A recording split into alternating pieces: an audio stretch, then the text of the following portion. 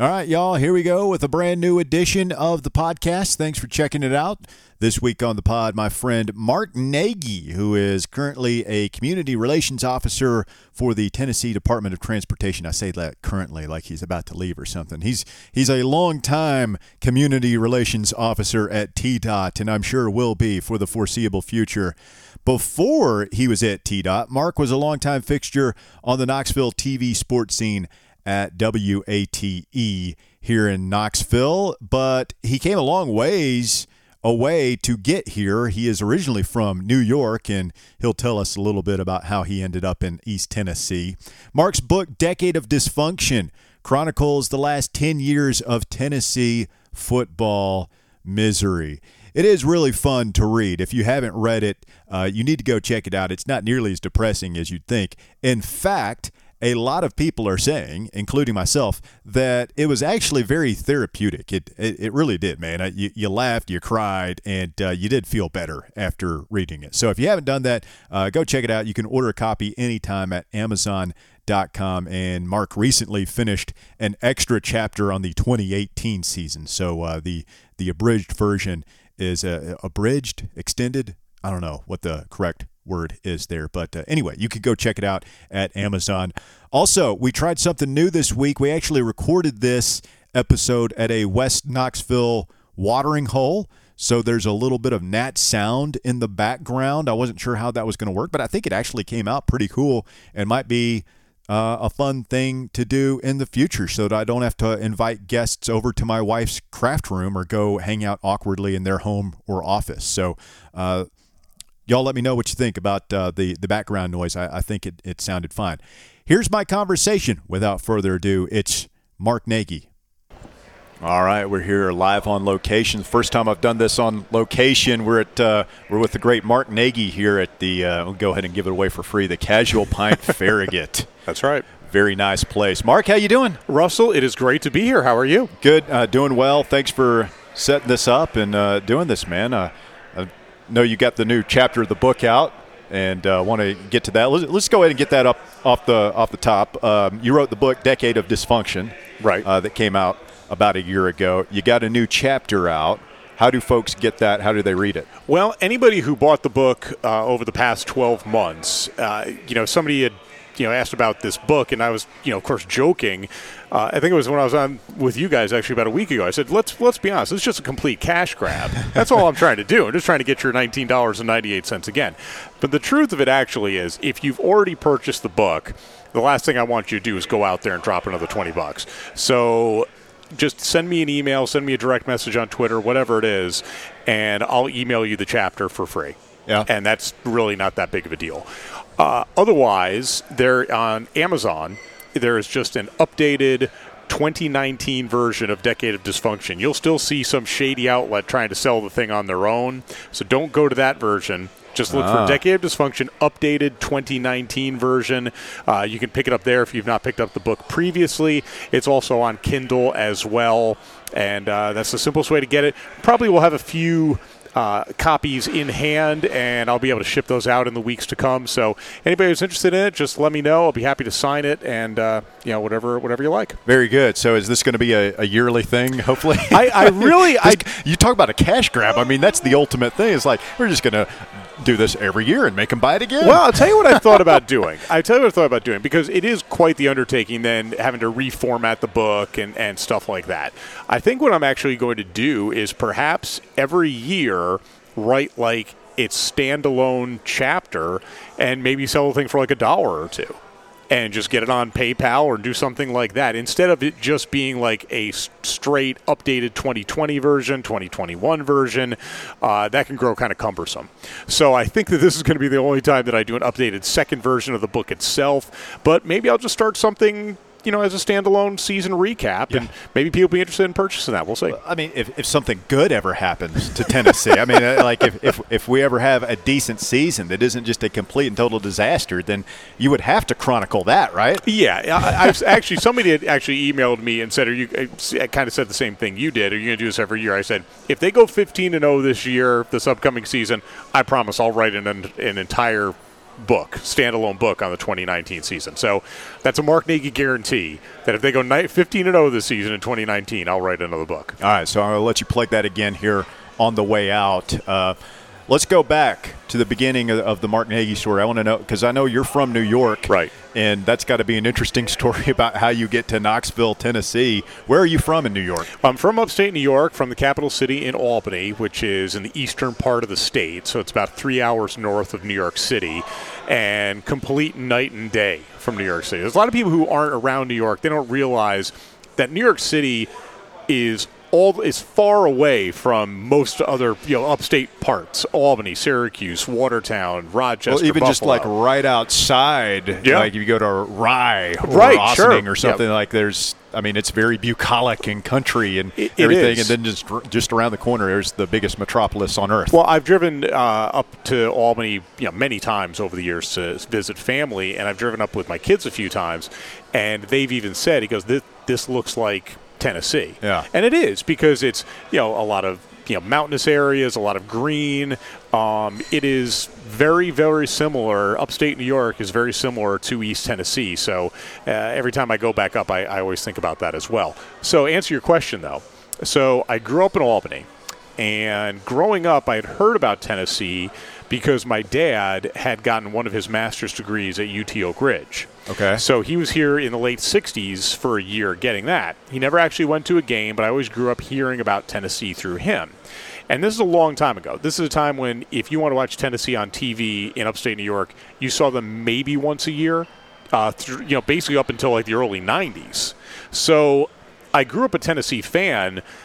But as I said in the book, but I had no idea what it meant. I didn't, there was no internet. There's no real way to keep up with the team. Yeah. But if you saw something about Tennessee mentioned, oh, great. It isn't like growing up once in this a year, area. if the Alabama game's on, you might tune into that and cheer for Tennessee. You didn't really know the players and everything. Exactly. But we did go to the Garden State Bowl in 1981. Okay. It was December of 1981. Against Iowa? Or? It was against Wisconsin. All right. So I always said one of my claims to fame was I was at the Tennessee-Wisconsin Garden State Bowl, and I also, when I worked at Channel 6, I covered the Tennessee-Wisconsin Outback Bowl.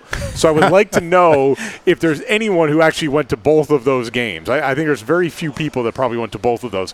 The Garden State Bowl, all I remember, because I was 8 years old, all I remember was that it was really cold, and there was all this orange and white, because I just remember seeing orange and white pom-poms everywhere. And Willie Gault had a return to kickoff for a touchdown. They beat Wisconsin on that day. And then the next time I actually saw Tennessee play in person was 1994, and I moved here for grad school. Okay, a lot transpired between those years. It was a long rebuild. So did you go into New York City a lot growing up? I mean, I know you're a Yankees fan. Is that just a proximity thing, basically? Well, yeah, we'd go down probably once a year, either for a Yankees game or to go shopping or to go to a play, if I can remember correctly. What I do remember about going to New York City, and this is old school New York City, like the dirty New York City, the Ed Koch, when you didn't want to go to Times Square, right? Exactly, seedy. Exactly. And what I remember was on trips there, my dad would hold on to my wrist and basically like cut off the circulation, because it's like you're not getting within one eye shot away from me because someone will take your child. It's dangerous. It was real dangerous. But we went, and it was we never drove into the city. We always took a bus into the city, because back then especially it was just a complete nightmare to try and get in and out of the area. So back then, the subway was also notoriously dangerous. That was not something that you would just ride in with a family and kids in tow. No, I don't think we ever went on the subway for that reason alone. I think the bus took us into these shopping districts, and we just sort of walked all around, and then prayed to get out of town, with all your faculties and your wallet in tow. So, so I grew up in upstate New York, went down to the city a little bit. When I was looking for college, it was I want to be a sportscaster. So you try to get into Syracuse, because that's where Costas, Tirico, Sean McDonough, Dick Stockton, all those guys, that's where they all went. And I got in, but it was way too much money. And I also applied to Tennessee, But I was 17 and scared to death to go 800 miles away. Sure. So I ended up going to Geneseo, which is a small state school south of Rochester, about 5,000 students. Had 4 great years there. Got to do all sorts of TV, radio stuff. It was great. It was the greatest experience. I love Geneseo, one of my favorite places on earth. So for grad school, it was. I thought, and don't get me wrong, I thought I was, the stuff coming out. I was a sports director, my TV station. I ran my radio station. I'm going to get a job easy. Yeah, there were no job offers. So it was like, okay, either go move back home with my parents or go to grad school. So I applied to Syracuse again, once again got in, and once again could not afford that whatsoever. And I applied to Tennessee. And I visited Tennessee with my dad. I still remember this, in early 94. Had never been on a plane before. And we come down here. And he drops me off in front of the communications building and said, I'll pick you up in like 6-7 hours, whatever it is. And I walk in there, and they start talking to me. And they're like, okay, you're the one who likes sports, right? I'm like, yeah. They said, okay. The one. Yeah. Because they're talking to me, it's all like, theological and all this. I'm like, oh, this sounds like a complete drag. I'm not going to want to do this. And they said, well, you're the one who likes sports. Okay. And they take out this book, and they start rifling through it. And they said, okay, you need to talk to Barry Rice, because he does a lot of things with sports. I'm like, oh, okay. I have no idea who Barry Rice is. And, and then, of course, years later, you realize, okay, Barry is easily kind of a big deal. Big deal, and easily one of the most talented people, in the business when it comes to video production. And they said, okay. And so I talked to him. And then you also need to go talk to Joe Harrington. Mm-hmm. And Joe Harrington had just started as the Tennessee video guru, for football. So I met with Joe, and Joe's like, hey, I need somebody to shoot practice. You want to do that? I'm like, oh, yeah, sure, okay. So immediately my tune changed, because it got my foot in the door doing stuff with the University of Tennessee. And that made the decision easier for me to move down here in August 94. I'm so jealous hearing that, because like when I went to UT in 98 was my first year. My freshman year was 1998. We won the national championship. Right. I got nothing. Like nobody told me, oh, you go talk to this guy or this guy. It was just right. Like, I want to be in sports, but nobody told you how to do it. Sure. And man, I just drifted for the most part until I finally got up the nerve to go and start a practicum at a radio station. But man, I wish somebody had. You were fortunate that they told you on day one you need to go visit with Barry Rice and Joe Harrington. I was extremely lucky, and I was there about a week. And all of a sudden, they'd said, hey, Mark, you used to do play-by-play, right? And I'm like, yeah. And they said, well, Channel 10 is looking for somebody to do play-by-play for high school football. And back in the day, they had this thing called TNI, which was an independent cable station which operated out of the basement of WBIR. It's now on your cable. It's now 10 News 2.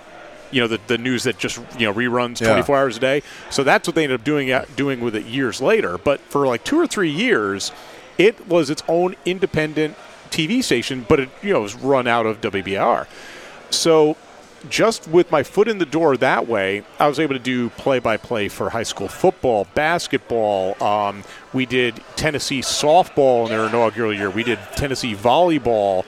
I got to produce shows. We did a hunting and a fishing thing and all these things. It was just unbelievable experience. An auto racing show with the old Atomic Speedway and 411 Speedway.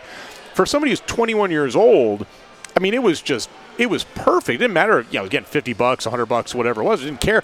It was invaluable experience. I got extremely lucky, and there's no way I would have then, a couple years down the line, then started my TV career without that experience. So I was very lucky.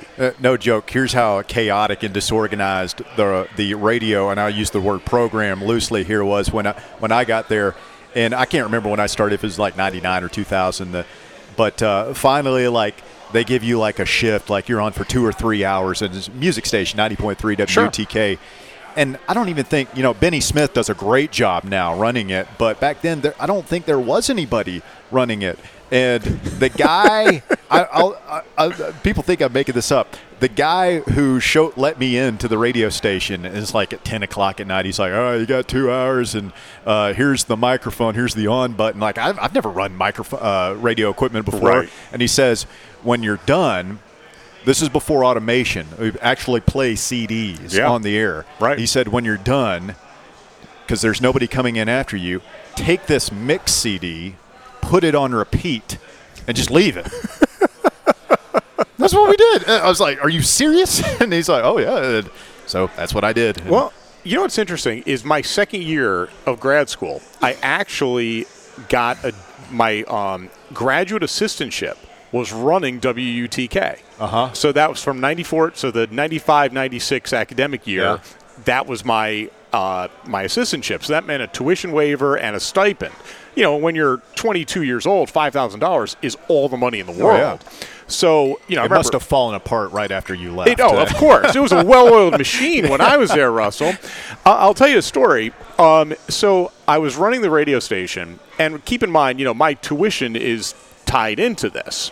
So it's the end of the semester, and to get DJs, like some DJs had to get the gig because it was like part of whatever their class was. And I get a call one night from somebody at the station, and they said, hey, there's kids in the studio that have locked themselves in the studio, and there's the smell of marijuana is coming out of the studio. Now the campus police are coming. Oh, no. And I'm thinking, okay, great. So I find out later that the DJ was a quality young gentleman who went by the name of Cool Ass Al. That was his radio persona. And he calls me up the next day. I swear to God, this is all true. He calls me up the next day and asks when he can have his DJ slot back. Cool Ass Al, after getting busted smoking weed in the studio. Yes. He just assumed that it's like, this will blow over. Right. Much like the cloud that I left behind last night. Right. So I am flipping out at this point. And I told him, okay, you've got to meet me at the station at 7 o'clock in the morning. You know, of course, Cool Ass Al is not going to do 7 o'clock in the morning because that's just not going to how he rolls. So he said, well, so I'll be there at that time. So he says he's going to be there. So he actually gets there. So he gets there, and I don't really remember. I had some sort of out-of-body experience. I just screamed at this kid for like an hour. Really? Oh, yeah. At the age of 21? At the age of 22, Russell. Wow. I'm really mature at this point. Yeah. And so I'm screaming at this kid. And actually somebody because the old AM station was also like right tied in, like the same like row basically was right there. And somebody ended up calling like their boss and said, like Mark Nagy is flipping out. Is he okay? They're wondering because I mean honestly, all I remember thinking was they're going to take away my tuition. They're going to kick me out of school. I'm not going to get my master's. Long story short, so it wasn't necessarily passing judgment on Cool Ass Al. It was more self-preservation. Oh, it was both. It was absolutely okay. both. Oh, I mean, even at the young Mark Nagy age, I can certainly judge people, and I can be that way. But at that point, I'd probably say the majority of it was I've got to get to May 1996. I've got to get my degree, and this is not helping my situation one bit. So yeah, I would assume maybe the station then went through that dark period right after Cool Ass Al. That's quite possible. I mean, Cool Ass Al almost derailed the Mark Nagy trajectory. And what would have happened after that? You never know. Cool Ass Al, not so cool. So you said you wanted to be a sportscaster. I mean, was that always the thing? I mean, did you ever? There was never a period where like I want to be a pilot or anything like that. No, I knew that I wanted to be a sportscaster from the time I was 7 years old, and it was when the Miracle on Ice happened. Okay, and that happened about 2.5 hours from my house in Albany, and the Olympic torch that year actually ran by our school. I remember everything about this. And they put us all out in the big, long driveway of Loudonville Christian, and we had to stand there for like an hour and a half waiting for the Olympic torch to run down, I think it was Route 9. That was outside our school. And so you saw the torch for a few seconds. So it was great. But I remember this. Also, there was a kid from our school who went to the Miracle on Ice, and she didn't care about hockey at all. I remember always hating that kid because I'm like, that would have been the dream experience to go to the Miracle on Ice game. Yeah. So I remember watching that game and thinking that how cool it would be to be paid to go to these events. I think even at the age of 7, when I was the shortest kid in my class, I realized I was never going to be a professional athlete. So I thought that this was the best way to be in those arenas. Anybody who becomes a sportscaster, honestly, if you're really worth your weight, to be a TV sportscaster, you don't want to be on set. You don't want to be anchoring. You want to be at the games. You want to experience that. You want the energy of the crowd, those moments. You want to say you were there in person for those things. You don't want to be watching the game on a 13-inch monitor back in the sports office. But I knew right from that moment, 7 years old, that's all that I wanted to do was be a sportscaster. Al Michaels. Yeah. That was the defining call at that time Absolutely. for you. Absolutely. And Al Michaels, remember, too, he – the story of everything with that game with Al Michaels, I mean, he had to learn all these Russians' names. He hadn't really done much hockey play-by-play, and it ended up making his career. He already had a solid career at that point if he's doing play-by-play of the Olympics, but it really set him off for the next 40 years. So you come down here, you're running UT. Despite Cool Ass Al's best efforts, right. You're not fired from your position managing the campus radio station. What was your first job? Was it the other thing I remember about being at UT and being younger before the 90s? It's easy now, I think, for people to look and say, "Oh, there's 3 sports radio stations in every town, and they all have a billion shows." Right. I remember thinking. In 6th grade when I was like, wow, I want to be on a sports radio guy. But there was only one guy, Mike Keith, right. in town. And it's like, I just figured that, well, I'm going to have to go and produce high school basketball games for like 20 years before they give me a weekend show. And maybe by the time I'm 40, I can be, I can host a daily show or something. And, now there's just opportunity out the wazoo. Was it difficult? I mean, was it competitive to get into the TV? Oh, yeah. I mean, what I always wanted to do was be a play-by-play guy, but there aren't that many gigs, especially 20 years ago, to only be a play-by-play guy. Just for TV. For TV. Because remember, even, that's ESPN2 had barely started in 96. It started, I think it was 94, the end of 93, 94. So that wasn't even really around that much. I mean, now you're at the point, you have so many different, sports stations, so many as far as for television, but also just a lot that are web-based. Like the NFHS network, we broadcast high school games all across the country. And it's been terrific to work with those guys. So it isn't like you have to have a quote-unquote television station anymore. But my first job, I remember I applied. I must send out hundreds of resume tapes, and especially when you have no money. It's like $5 a pop to send those tapes, put them in the mail. So that adds up. It isn't like today when you just email your resume reel.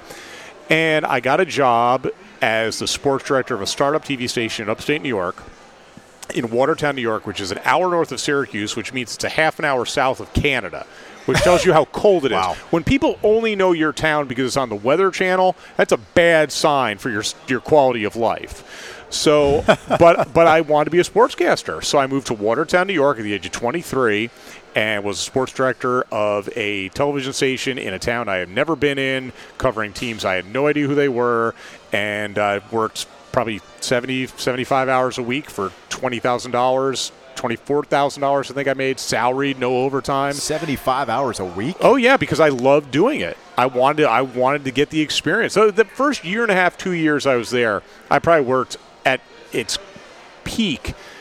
I worked like a 70-hour week.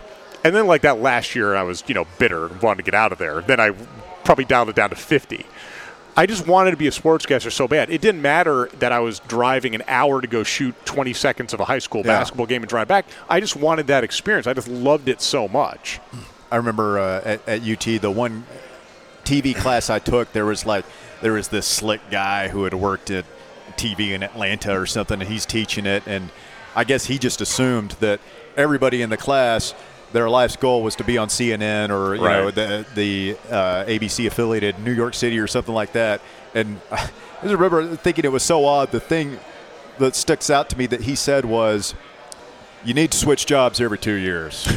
Like if once you've been at a place 2 years, you're all going to go. You're going to start off in Jackson. You do that for 2 years, then you need to be moving on. And you get to Knoxville 2 years, you need to move on.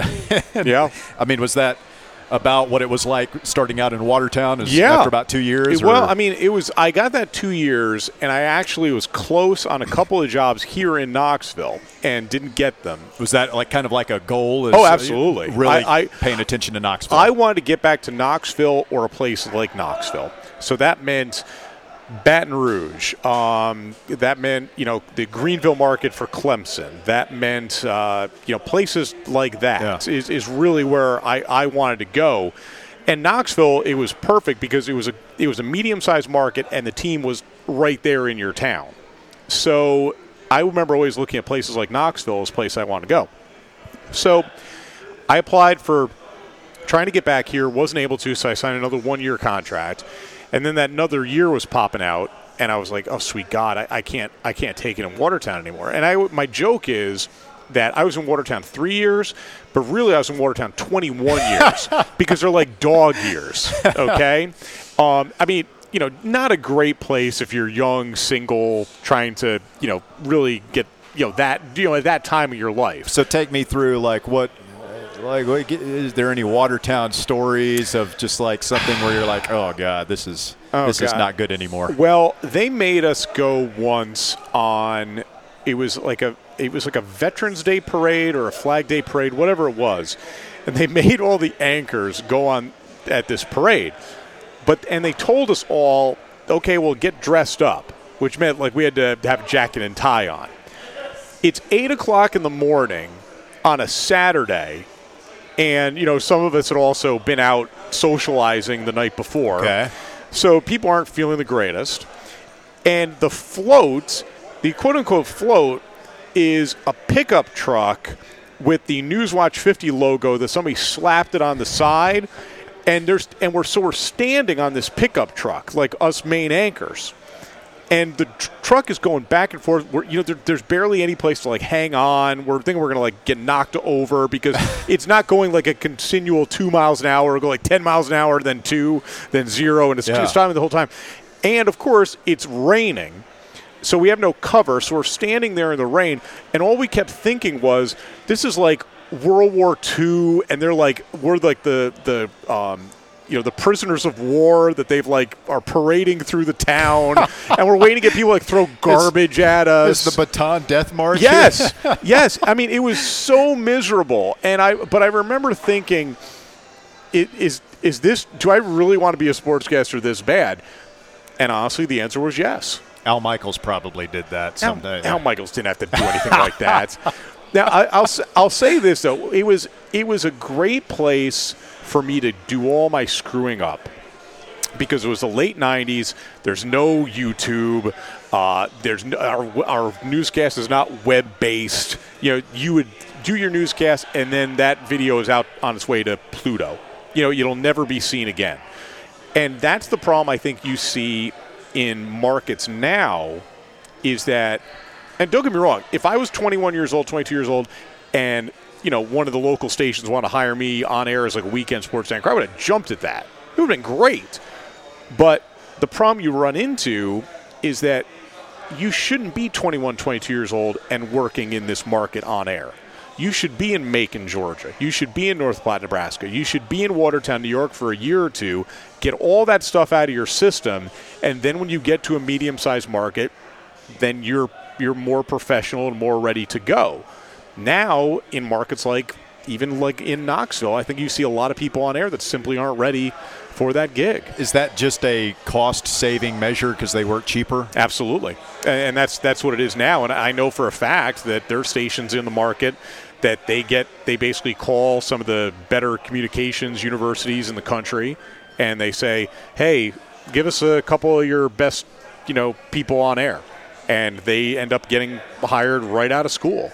It's nothing against them because I would have jumped at that too, but it does a disservice to them because you're putting them in a position they shouldn't be in at this point in their careers, and it does a disservice to the viewing audience because they shouldn't have to also see people that are learning as they go, and that's a shame for the business. But it is absolutely 100% financial based.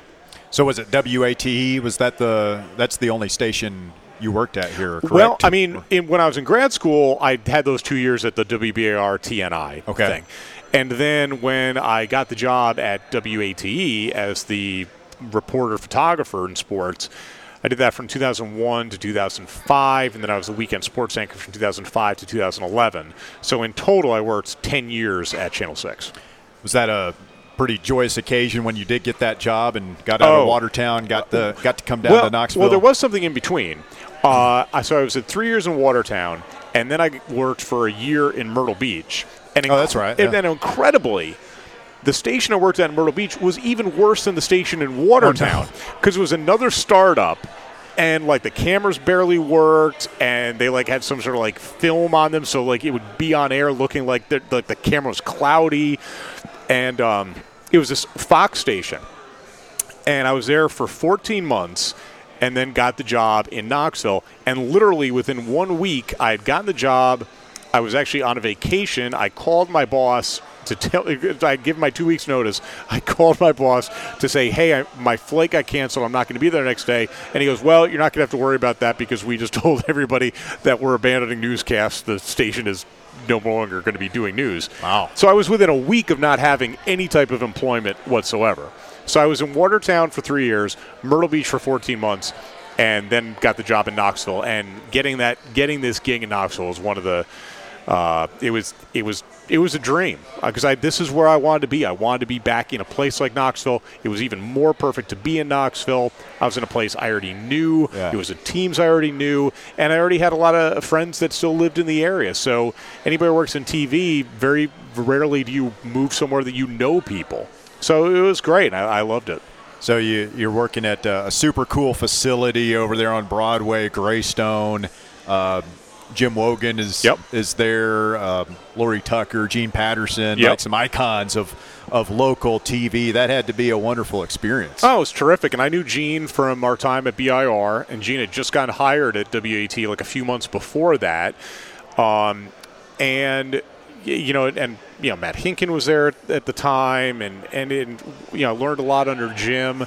And I was there in 2001, which was kind of in a way which was absolutely in a way the last time that Tennessee really got a shot at that brass ring. Yeah. And I remember covering Tennessee that 2001 year, and it was one of those situations where I'm not going to say you took it for granted, but you almost felt you felt like that train was never going to go off the tracks because it was just rolling at that point. From 95 to that 2001 year, Tennessee football is as good as Tennessee football has ever been.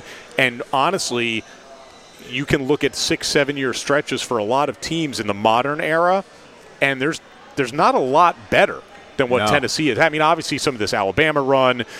Florida State didn't really have this kind of a run. Jimbo Fisher had it, but it was really shorter because you had, Jameis Winston during part of that time. So that was a short run. Maybe now we're in that Clemson period of time now. But if you look at it, I mean, really, let's think about it. From mid-'90s to now, it's hard to find many teams with a better 7-year stretch than that 95 to 2001. Yeah, I think 95 to 99, I think they went 45-5. It was. Yeah. It was ridiculous. And remember, 2000 was a down year, and they went 8-3, and they had a quarterback. I remember thinking like that was a throwaway. It was an year. awful year. It was the A.J. Suggs year. It was the A.J. Suggs year. Remember, Tennessee that year in 2000, they lost at LSU in overtime, and they lost at Georgia. They lost at Florida on the Gaffney play. Yeah. Okay. They should have beat LSU. They got that great comeback, and then lost in overtime. They obviously should have beat Florida. So, really, you can make a case that should have been a 10-1 kind of team. But it's funny because that year, I remember everybody thinking, oh, what an awful year. They were at 8-3. There were only 11 games in the regular season at that point. They still played in the Cotton Bowl. Were you at that Cotton Bowl game? It was like 2 degrees in Dallas. But I had friends who went to that game. They had not brought any type of cold gear. I did have a friend who had a few too many pops before the game, and he doesn't remember much about the game, but someone told him, he says, yeah, what was the discussion you were having with Doug Dickey about? And he goes, what are you talking about?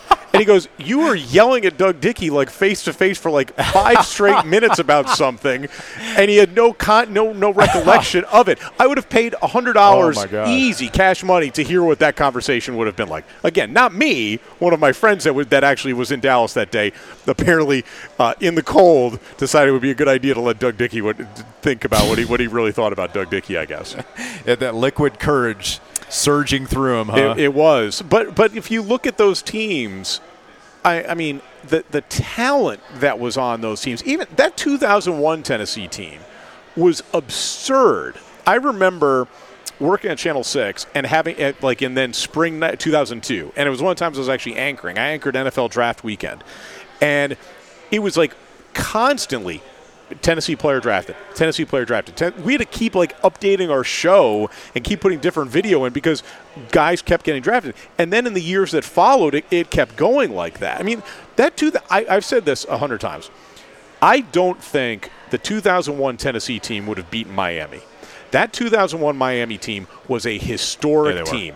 That is one of the best teams, if not the best college football team of all time when you look at what that roster was. Sure. That said, Tennessee would have given a hell of a lot better game than Nebraska. No. Yes, and because Tennessee had enough offensively on that 2001 team to play with them. Well, and remember, was it like a 60-point beatdown or something? It was not Nebraska competitive. Game? Yeah, that was awful. That was a weird year. Remember, Colorado destroyed Nebraska at the end of the regular season, but Colorado had 2 losses. Yeah. Oklahoma lost late, and then Tennessee obviously lost in the SEC championship game. So all of a sudden it was like Nebraska the computers just spit out Nebraska. And that Nebraska team got just manhandled. I mean, that Miami team could have scored 70 if they had wanted to that day. But that Tennessee team, that 2001 team, also the other part of it was too. Remember, Casey Clausen didn't give a rip. I mean, he didn't feel pressure at all. I mean, it was everybody going down to Gainesville that 2001 year. He was like, whatever. And you needed somebody like that in those situations because way too many quarterbacks would have wilted under the pressure of that Gainesville moment in 2001. And then would have a few weeks later in the Rose Bowl against that Miami team. Clausen wouldn't have, I don't know if they would have played within 15 points, but Clausen wouldn't have felt any pressure. But remember, you have Casey Clausen, you have Travis Stevens, you have Kelly Washington, you have Jason Witten, you have Troy Fleming, you have Dante Stallworth. That was just an absurd amount of talent and a dominant offensive line. That was an absurd offensive team. They would have given Miami a game. It was the ultimate, pick your poison offense because you couldn't – that was what happened to Florida in that game was, if you set back and don't let Clausen beat you, he's going to hit Witten over the middle and just pick you apart. If you gang up and try and pressure him, he's going to go deep to one of the receivers. If you try and do anything in between, they're just going to line up and smash you. I mean, it was a beautiful thing to watch when it was working. The Travis Stevens game at Florida almost kind of gets forgotten in Tennessee lore because they lost a week later. And that's a shame because that's as many great running backs that Tennessee has had over the years, and they've had so many. That Travis Stevens game was a dominant offensive line and a dominant running back that, remember, was a big part of the 1998 National Championship team. Sure. He took a late red shirt to have that 5th year to be the guy. Boy, you never see that anymore. Never. The late red shirt. Because you had Travis Henry was the guy, especially 99 and 2000. And Stevens took that late red shirt so that he would be the guy in 2001. Yeah. And he was the guy, and that Florida game was it. I mean, that was his game. I mean, especially that fourth quarter where Florida get tired and he just was mashing people and got the team in the position to the goal line, and that's when Jabari Davis scored on a couple of short touchdown runs. Well, think about the what ifs in the red shirt game. What if T. Martin had redshirted in 1996? You would have had the slow start. It wouldn't have come down to the Gaffney catch in 2000. I mean, you probably would have had a much better team that year as well. But yeah, a lot of what ifs there. So at what point? Obviously, that was a great time when Tennessee is just killing it. At what point did you – and we should back up here a minute in your intro. I should have said you are no longer Mark Nagy, TV sports guy. You are Mark Nagy, TDOT, Tennessee Department of Transportation Community Relations Officer. That's right. At what point did you start to have second thoughts about being in TV, or was that a gradual process? How did your exit come about? Well, it was a gradual process. I've got 2 daughters, and – they were born in 2006 and 2009. And as time went on, you just realized, look, working 46 weekends a year and literally hundreds of nights a year is not conducive to having kids. And it just wasn't as much fun as it had used to be. And part of it, too, was I was anchoring. I wasn't really going to many games. I remember Lane Kiffin's year, I didn't go to one game in person. And, I think probably that my last 2 or 3 years that I was a sportscaster, I probably went to 2 games total. And it just wasn't fun. It was one of those situations like, look, if I'm making enough money, I can accept not being home as much, or I can accept not going to the games. Yeah, not having as much fun. As much fun. But it's TV. You're just not making that much to make it worth it. And I was at the point where I wasn't going to go get a job in Kansas City or Portland or wherever it was going to be. Was that ever? Did you ever have a desire to go and take a shot at one of the big markets? Yeah, I mean, I remember I thought that I was going to, like you kind of joked about the 2-year thing, I thought I was going to be in Knoxville for a couple of years and then would be on to Portland or Kansas City or wherever it was going to be. And I remember I had an interview opportunity in Nashville, and the money just wasn't worth it. I remember even calling the night before and said, look, it's just I'm just not going to do it because the money just wasn't worth it. And I remember being close on a couple other gigs. Even before, I was close on a job in Salt Lake City when I was in Watertown. Yeah, so I had to go from Watertown, New York, market 170 to the city that then a few years later hosted the Olympics. And had the Utah Jazz there. It would have been a great gig. But I got to the point then late in my career that it just wasn't fun anymore. I'd be leaving, and it was even okay during football season, but during basketball season, from August to April, it was kind of okay because you knew what you were doing every single day, and then it was like, okay, it's a Saturday night in June. No one is watching TV. There's no one watching the sportscast, and I'm sitting here trying to find a way to fill 4.5 minutes when there's nothing going on, and it just became tiresome. Yeah. So I got to and I'd gotten through the Pearl era, and the Pearl era was a lot of fun, and so I got to go to some of those basketball road trips, and that was enjoyable. But I remember getting to 2011, and here's the story. So I covered the NASCAR media tour, and that was always one of my favorite things to cover all year, because it was great access to the drivers and seeing a bunch of people you see every year and enjoy their company and have some pops and at the end of every day, and it's just a fun experience. And I'm sitting there on a Sunday night, and I still remember this. It was me, a guy named Chris Whitley, who was working in Virginia, along with Daryl Hobby, who was working at WVLT at the time, and Chris Budden, who was working at WBR. And we're just sitting there, just talking and having a good time, and I remember thinking, I don't want to be here. I want to be home with my kids. And she, they even could sense it. They even said, like, what's wrong with you? And I said, I'm just, not feeling it tonight, whatever. And then about 20, 30 minutes later, just Chris in passing mentions, hey, did you hear Yvette Martinez is leaving TDOT? And she was the community relations officer at TDOT at the time. And Yvette had worked in the market, and so I knew Yvette well. And I said, no, I hadn't heard that. And I went right back to the hotel room that night at like 2 o'clock in the morning. I sent her an email, said, tell me about the job. And she gave me the information. I went in and talked to some folks. A few months later, they had hired a commissioner. They hired somebody else. They bring in the Lindsey Botts, who ended up becoming the chief of staff. And she says, well, why do you want this job? And, normally when you take these interviews, you're supposed to say, I want to be a real asset. I feel like I can be a real asset. And I said, I want to get out of my TV job. I want to be home. Yeah. That's what I said. I said, I want to be home. And then obviously, we talked about things like, well, how could you handle, pressure if there's, something happens on a weekend or you have to get something done by 5 o'clock. I said, as a sportscaster, I had deadlines at 5, 5:20, 5:50, 6:20, 10:20, 11:20. So if you're telling me there's something that's got to be done in a certain amount of time, I deal with deadlines multiple times every single day. And I was blessed enough that they hired me. And it's been a little bit over 8 years since then, and I've never regretted getting out of TV one bit. Did you have to learn new skill set? I mean, was that like that? That would, to me, I'm trying to put myself in your shoes and getting into the, would you consider it the public relations field? Like I don't even like. I'm trying to imagine they come and say, "Here's what's going on. We need you to write a press release." I'm like, "How do you do that?" Well, the joke is, I've made this joke many times as well. When you get out of TV, there's only 3 things that you can do.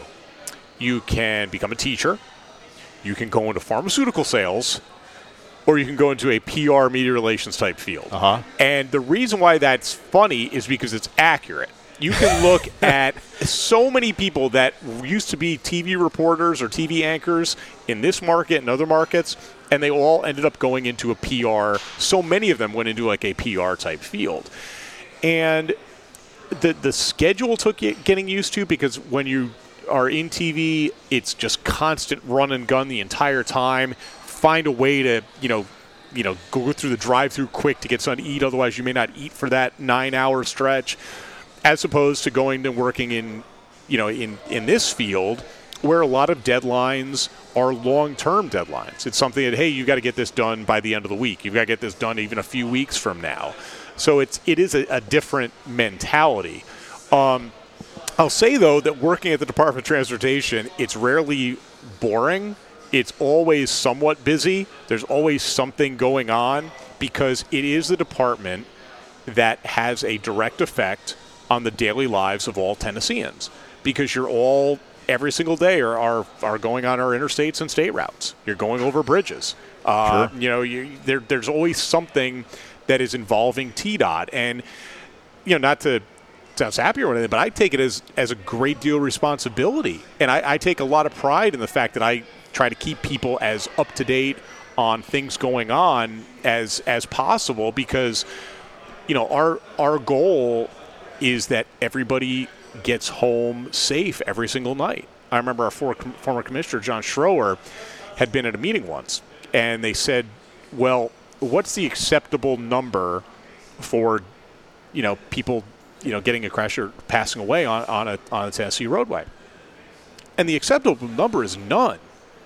I mean, unfortunately, you have the number now. Fortunately, the numbers have gone down over the years, but you still have between 900 and 1,000 people that die on Tennessee roadways every single year, and that's people drunk driving, and that's people texting and driving, and that's people driving distracted. That's people not wearing their seat belts.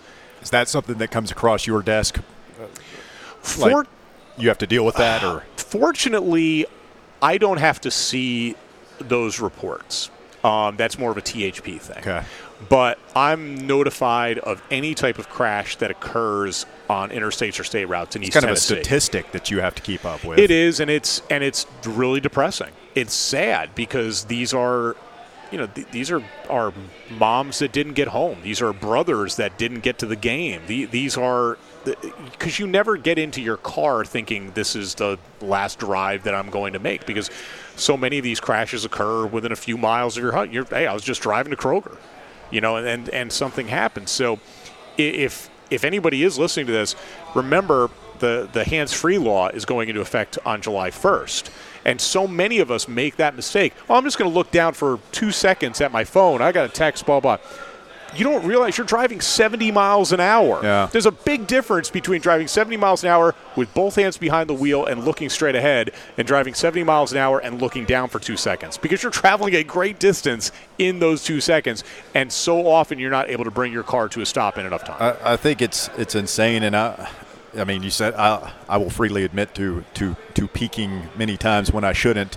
But when you're driving down the interstate I-40, just look around you. Yeah. And you can't go more than 2 cars without seeing somebody looking at their phone on the interstate. Yeah, and I think that the hands-free law, I think that is going to make a difference. I think it's going to take some time. I think you're still going to see that, but I think eventually It's going to be a big revenue source for the state with all the tickets they're going to be writing. Well, think about it this way. There was a time no one wore seatbelts at all. I mean, I'm in a generation as a kid, you would sit in the back seat and put your head in like the middle between your parents' seats. What's going on up here? Yeah, what's going on? And you never even thought about it. So, but now we're at the point that really you're just used to putting on a seatbelt. So, or at least I hope a lot of people are. I know that I am. It's just second nature. So I think that as time goes on, you're going to have people that realize, look, it's second nature. You're just not supposed to look at your phone. You can use the hands-free device and just go from there. And I think that is going to make a big difference eventually. Well, despite exiting the sports field, you've been able, it seems, to kind of dip your toes in the waters when you want to, whether it's writing or some TV projects, or even we bring you on the show and shoot the breeze about whatever's going on the radio. And how did that get started? You've the oral history pieces, I guess, are kind of the precursor to the book that you wrote. Did you have writing experience before you started doing those? Yeah, I'd been writing for like the Knoxville Focus newspaper, and obviously when you're in TV, you're writing every single day. Okay. But it was different when I started writing articles, and honestly, when I wrote the oral history articles, part of that was I just realized that there was a niche there that just wasn't being scratched in the market. There were a lot of stories to be told, and the amazing thing was I was stunned. And now, don't get me wrong, when I've written the book, there were a lot of people that flat out would not talk for the book at all. But what I noticed from the oral history articles is that there was a lot of people that wanted to talk. They just hadn't been asked the questions. The night that Lane Kiffin left, everybody that was in that media room for that media scrum or was around Knoxville January 12th, 2010, whatever the date was, there was so much more to that story. And then when you went into, I did an oral history on the 1998 Arkansas game. I did an oral history on the Gaffney game in 2000. There was so much to these things, and it was interesting getting just kind of that no-holds-barred look at these things. And I felt, and especially, it was the type of thing that certainly I couldn't do in 3 minutes on a sportscast. So I kind of relished it to be able to really delve into it a little bit more. Sure. And if that meant I'm having a 15-minute discussion with Jason Witten on the side of the road when he calls randomly when I'm on the way to something, well, that's great. I loved every bit of it. It's funny because I did an oral history on that 1998 Arkansas game. I had this great 20-minute discussion with Phil Fulmer. It was terrific. And this is pre-AD Fulmer, okay? Okay. And I'm then done with it, and I look at my recorder, and I had not pressed record on my recorder. So I had to call. I had to be that guy that then called him back and said, Can we do this tomorrow? Can I get 15 minutes of you tomorrow? And Fulmer was great. He said, sure, no problem. Man. But I hated it. It felt like a complete boob that I had, and he was still great and really open and honest about everything with that, because that game still obviously has a historical lore, in Knoxville. So answer your question though, doing things like that, the oral histories, doing some of the play-by-play for high school, championship events, it gets that itch out. It gets that sports itch out. I never will go back to doing it on a full-time basis again. It's more than enough for me to just do it, pick my spots. I can't remember who it was, and I apologize if it was somebody who was on one of these previous podcasts that told the story, but it's a very similar thing. They were interviewing Bear Bryant, and it was back, obviously, when Bear Bryant was alive. They called him up on the – it was Kessling. It was Bob Kessling. Okay. And he said a young Bob Kessling scored the interview with Bear Bryant, and you got to call on the phone thing, and he picks up hey, this is the Bear, and right. He talked to him for 20 minutes, and he's thinking, oh, my God, I've got the interview of a lifetime. And he gets done, and he realizes, I didn't flip the switch, and it didn't record. Yeah. And you're not calling Bear Bryant back in those days. He's still coaching. You're not calling him for a do-over. No, and that's the shame of it, because you don't realize now is that those guys are held in such those historic figures. The historic figures now aren't the same. Historic figures like Bear Bryant were so unique. Everybody now is so guarded. Everybody now is not going to – they don't want to say anything that's going to be controversial. Nick Saban goes out there and just hates every minute of talking with people. Dabo is probably now like the most open guy out there, and he's still – face facts, he's still boring. It's just nobody wants to take any type of chance anymore. Nobody wants to be unique anymore, and that's the shame, because that's what the South used to have. Guys in the media were like that, the coaches were like that, and now it's just extremely generic, and I think that's a shame. Where I see that most on the local media scene, and you talked about the the TV with all the young people, and it's become so transient is the thing. I mean, it used to be, you had a long career here, Wogan, Kessling, sure. All these Rick Russo's still doing it. Yeah, like all these guys who had longevity, and now it's just a revolving door. I remember growing up here in Knoxville, and like the best way to keep up with the Vols was the News Sentinel. Sure. And you had John Adams, and Mike Strange was a beat writer, and Jimmy Himes was a beat writer, and you had, this consistency. And I'm not ripping on any of the people that are there now, but there have been a lot of them, and it's new people without many ties. And at some point in the past 10 years or so, we got to that point where I realized, the people at the local paper are not the oracles that they used to be. If you want that, you're going somewhere else. Well, the shame of it is that I even remember when Jim Wogan retired, I got asked by a bunch of people. It's like probably 2014. I've been at TDOT for a few years. Mm-hmm. I got asked by a bunch of people. I said, well, do you want to go back and do that? And I said, the only reason why I would want to go back and do that is if it paid what Jim was, in the neighborhood that Jim was making. And think about it. I was someone known in the market. I was somebody that had 15 years experience with so many of those in an SEC market. I felt like I was worth that kind of thing. And then they ended up hiring Michael Spencer, who had a couple of years out of Amarillo. Now, Michael's really good. He's in Denver now. And now he's in Denver. I mean, he was a great hire for them, but he was there 2 years and then moved on. But it was the fact that they hired somebody with limited experience that proved to me, and it proved that they're just not going to pay for those type of gigs anymore. That's just the way that the business is now. And that's a shame, because that's why people are not satisfied just staying in a place like here. And again, I do think that the viewers, that it's a disservice to the viewers, because they should have a higher quality of broadcast. Oh, the other thing that I find interesting from that period of time, we talk about when the News Sentinel was the kind of go-to for Tennessee news.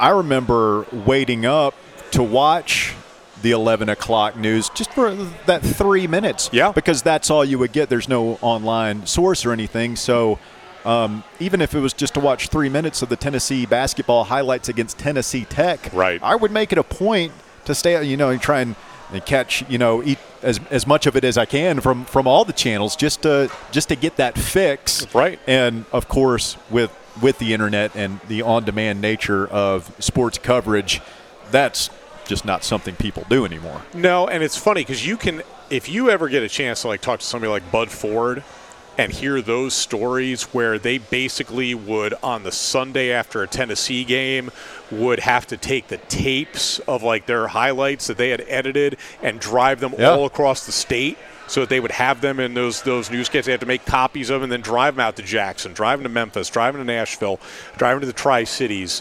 I mean, it was a different world then, and I mean, it's just different now. It's the fact that now you can watch any Tennessee football game you want at any time. There's not even the pay-per-view deal anymore. All 12 games, if you want to watch them, you can. And you can have it on basically your basic cable service or watch online or whatever it is. And that's great. But it also doesn't make it as must-see TV. It doesn't make it as pressing when you know you can just watch that team anytime. And so that's just the age that we live in. But one thing I was going to say is, you kind of mentioned how it's become more of a transient thing in this market.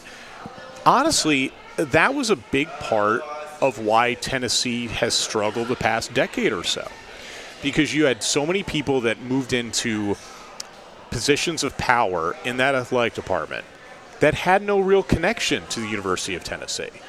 When Tennessee was in its glory days in the 90s, Phil Fulmer, Doug Dickey, Dr. Joe Johnson, these were well-respected people. Mm-hmm. These are people, you may not agree with what they're saying, but you knew that they had the best interests of the University of Tennessee academically and athletically at heart.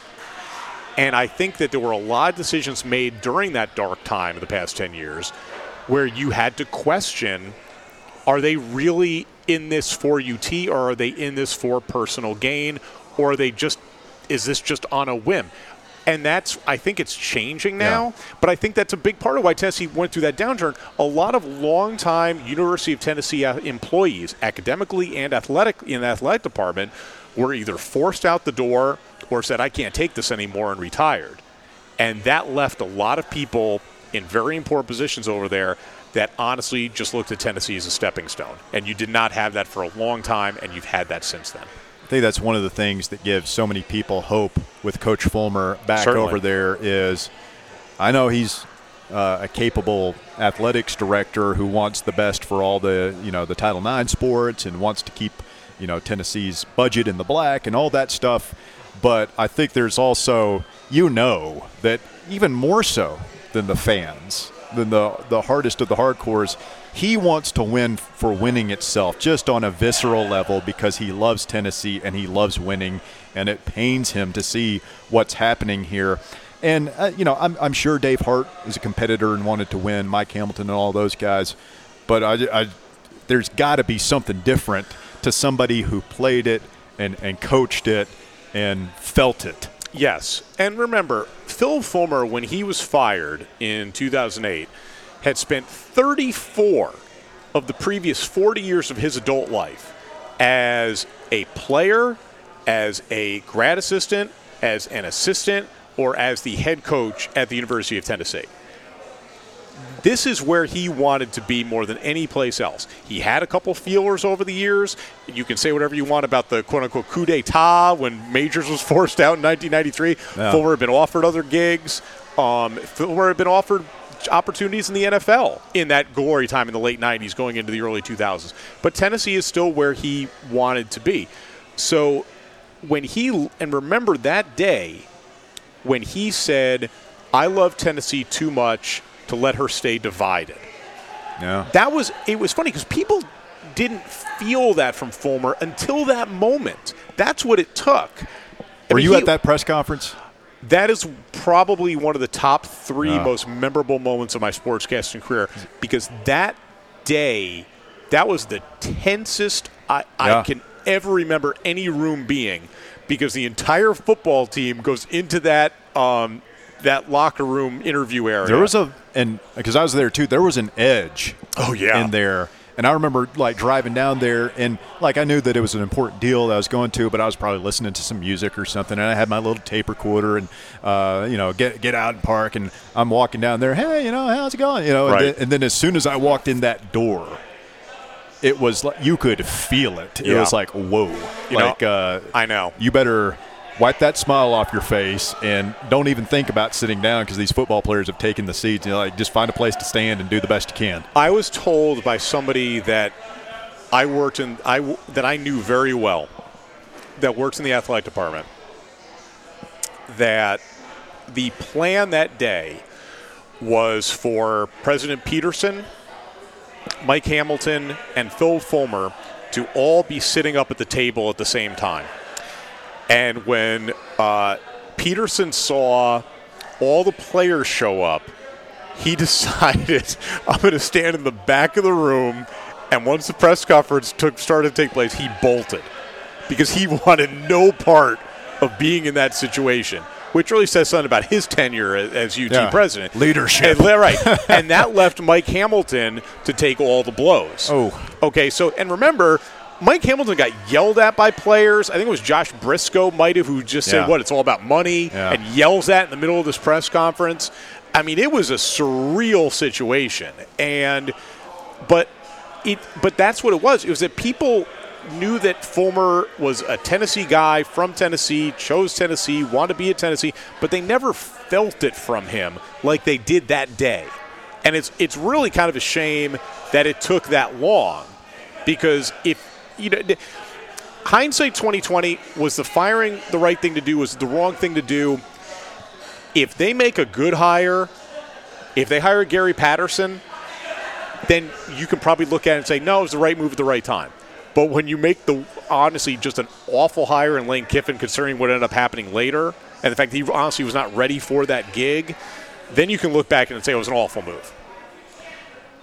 So that was a wild scene, press scene at UT. You mentioned the night Kiffin left. You have written and spoken about this extensively. We're coming up on the 10th anniversary. There's got to be we got to do something to commemorate that, right? Oh, we should have a big meetup, a big listener party meetup somewhere, and maybe we could break into the university's the Gordon Ballroom and get in there. Because honestly, every time I was in that room, and I haven't been in that room many times in my life. Anytime I was in that room, it's like the ghosts of that night sort of show up. Because that night, and I wasn't even there. Okay, because my kid had pneumonia. I didn't even work that day. She had been sleeping on me all day. I didn't even know anything had happened that day. And then all of a sudden, all hell breaks loose. But if you remember that thing, that showed you how much no one in that department was on the same page. Because Mike Hamilton was out of town. The next thing you know, somebody who no longer works at the university is having a press conference on the campus of the University of Tennessee. It makes no sense. The moment that Lane Kiffin told Mike Hamilton, I'm resigning, I'm no longer going to be the head coach here, they should have said, okay, and they should have immediately took his key fob? Yes, exactly. They should have taken all his key stuff. They should have said, okay, we'll pack up all your stuff. Shut down the cell phones. Now, they did that. That's the thing. They did that with the assistant coaches. There's assistant coaches who didn't even know Lane was leaving until they saw it on the ticker, because their cell phones were cut off. But what they should have done was told Lane, okay, you're no longer the head coach here. Here's security. Leading you off campus. Anybody wants to go talk to you, go to your house. That's what they should have done.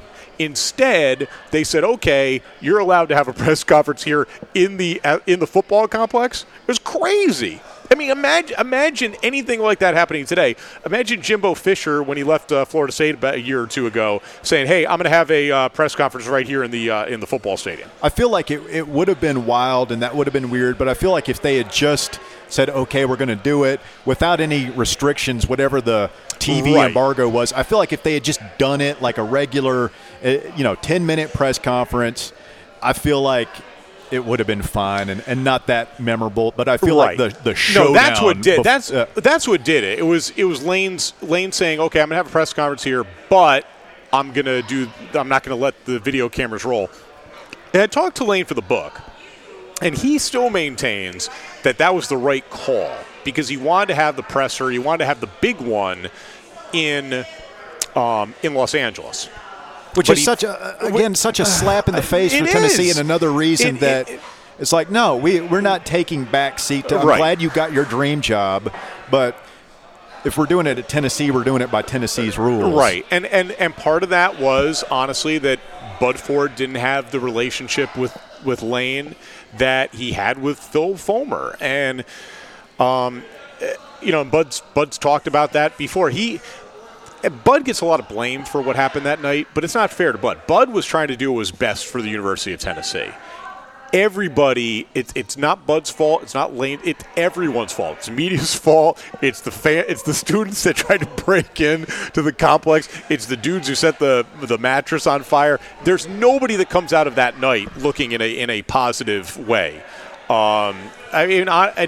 Bill Shorey was the former news director at Channel 10, and he got so much grief for being the guy that said, no, we're not allowing this to happen. But I look at it, he was in the right. Yeah. Because it is not fair for one segment of the media to get what they need, and one segment not to. And that was his whole sticking point. Well, and for the radio people and newspaper and the writers who took issue with that, it's like, it's Tennessee football, man. We're not often confronted with matters of journalistic ethics, So, we didn't know the rules there. And, I mean, I wasn't there. I don't know how I would have reacted. I probably just sat there and watched with a grin on my face. Honestly, I was in TV, and now I look back, I probably would have been just stunned and not said anything. I would have been because nobody. I think your boy Jim Wogan kind of he's one of the few that ended up looking pretty good there when he got up there, and he was kind of like trying to mediate. He was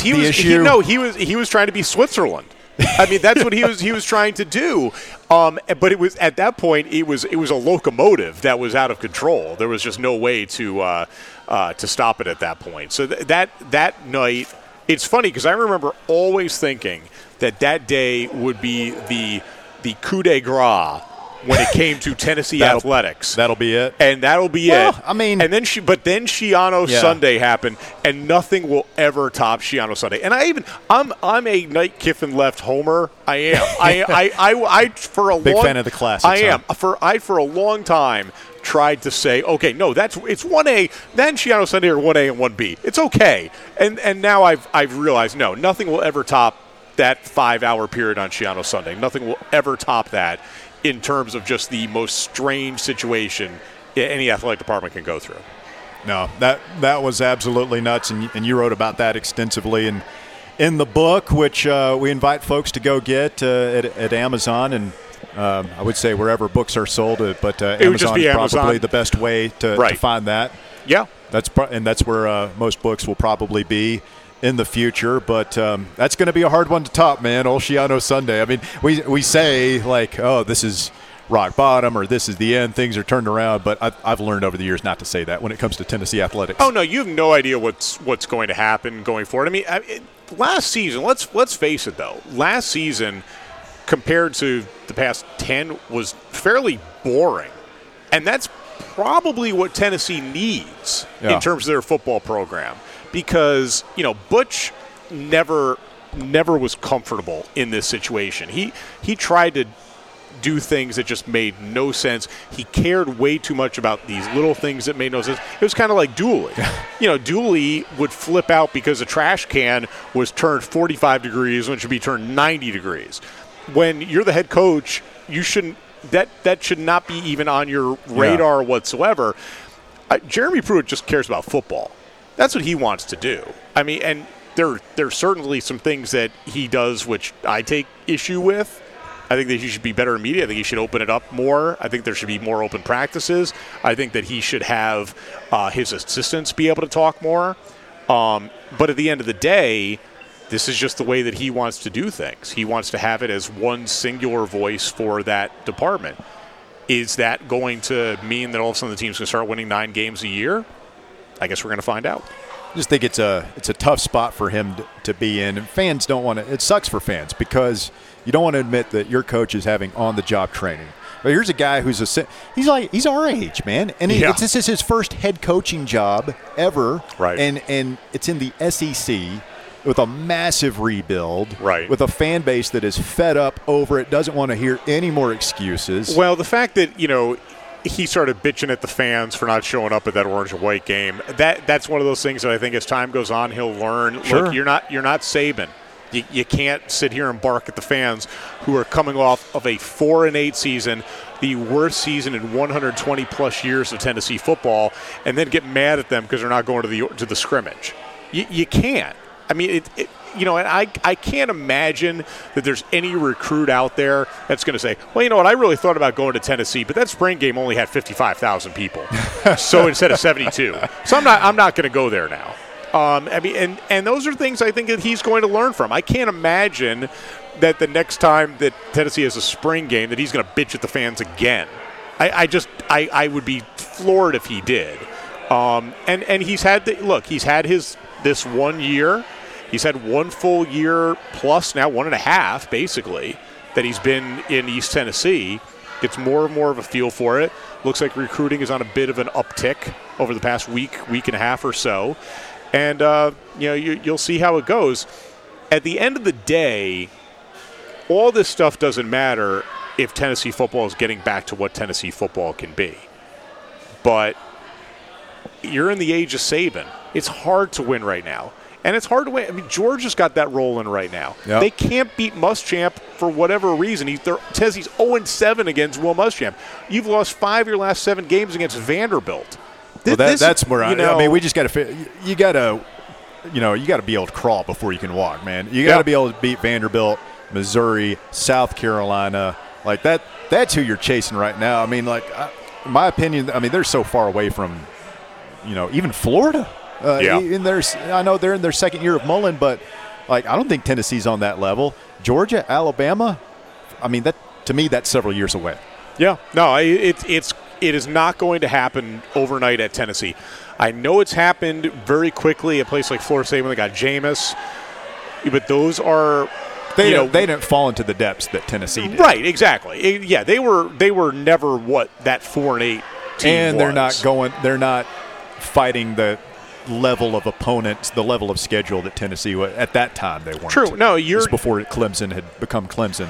Yeah, the SEC isn't what the SEC was at the end of the Fulmer era and the beginning of the Dooley era, but it's still pretty good. Yeah. And I mean, so it's going to. I know Tennessee fans don't want to hear that, but it is going to take some time. And if you're not patient with this, well, look, if you get mad and want there to be a coaching change, look, you're starting from scratch with another guy. So you're at the point. You just kind of got to roll with Jeremy Pruitt, see how things go. And look, if you're in year 5, year 4, year 5, and you're not making, the progress like you should, then you go and get another guy. You do it again. Until you get it right. Right. I mean, what's the alternative? So, I mean, can't give up, man. Never give up. No, I mean, here's the thing. Tennessee fans, there was a time where Tennessee fans were extremely patient. And I know basketball at that time wasn't as big as it is now, but let's all remember, Tennessee fans, the majority of Tennessee fans, were more than willing to give Buzz Peterson a 5th year because Buzz Peterson was a very nice person. That was it. Don't forget he had Tyler Smith and Jamont Gordon coming in. He did. That was going to turn it around. He did. That was going to turn around. There was always something that was going to turn around. But that was always my favorite thing about the Buzz deal is Buzz, God bless him, he could not coach his way out of a paper bag. They found ways to lose games that defied all type of logic, and he just had no idea what he was doing. But he came very close to getting that 5th year. And then Mike Hamilton fired him. Caught lightning in a bottle with Pearl. That's all about good timing. But Buzz nearly got that 5th year. But Tennessee fans aren't like that anymore. They've been through so much over the past decade. They're just not willing to do that one more time.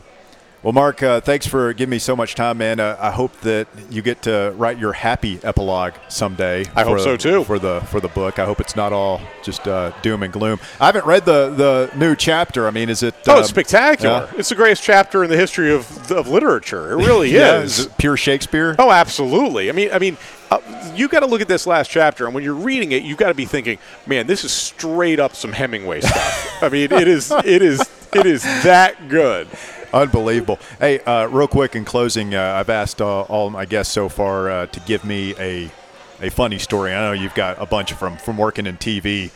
Did you have Todd Howell told about the time he accidentally killed Patsy Cline or resurrected Patsy Cline live on air? Didn't know she had been that she was dead. She's gonna be performing here at the Chill Howie Center. We've had a couple of good ones like that. Do you have anything that live television disasters that stand out to you? Well, there have been a couple of great moments that I found that were funny. There was one I still remember. I'm waiting for them to take the tapes. There was a problem with the tapes, and I'm just trying to stretch and stretch and stretch. And then finally, I just looked at the camera and just said, "Let me paint you a picture of what has happened here." But my favorite TV thing is I'm trying to think. I was in Watertown, New York. And back to Watertown. And I am and the boss asks me to go on this radio show to do a promo for the station. And they end up having me with these hosts. And these hosts start talking about TV and sports and whatever. And then they start talking about Mark Nagy. Like I'm not the one having the interview with them. And I don't want to talk about myself in the third person. So I said, well, when I'm on the air and blah, blah, blah, and I'm doing this, and then I just try to, make sure I get the highlights on, whatever it is, Watertown High, South Jeff High, whatever it is. And the guy just keeps on, saying, well, he says, does Mark Nagy get all his tapes in on time or whatever it is? And finally, he looks at me, swear to God, he looks at me and he goes, so then Mark Nagy. And I look at him and I go, yeah. I am Mark. And I swear to God, this is like a 15-minute conversation I'm having with this person, and I'm trying to make. I don't want to like ever have to say that because I'm trying to like get through this, make him realize as we're having this conversation. Look, I'm Mark. You don't have to be saying any of these things. And instead, finally, I just had to say it that way, and that was the epitome of small town America. That was small town TV, and then it also made me realize, okay, I probably need to get a lot better at being a sportscaster. If then maybe this will never happen again. I will say this as well. Yeah. Since I've gone out of TV, I get recognized a lot, and I joke with my kids that, remember, your daddy's not famous; he's Knoxville famous.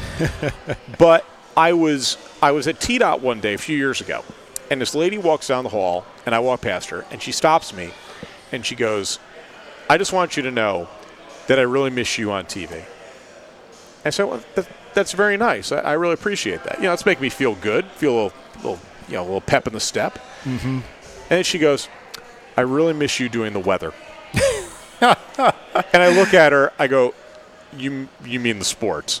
She goes, "Right, the sports."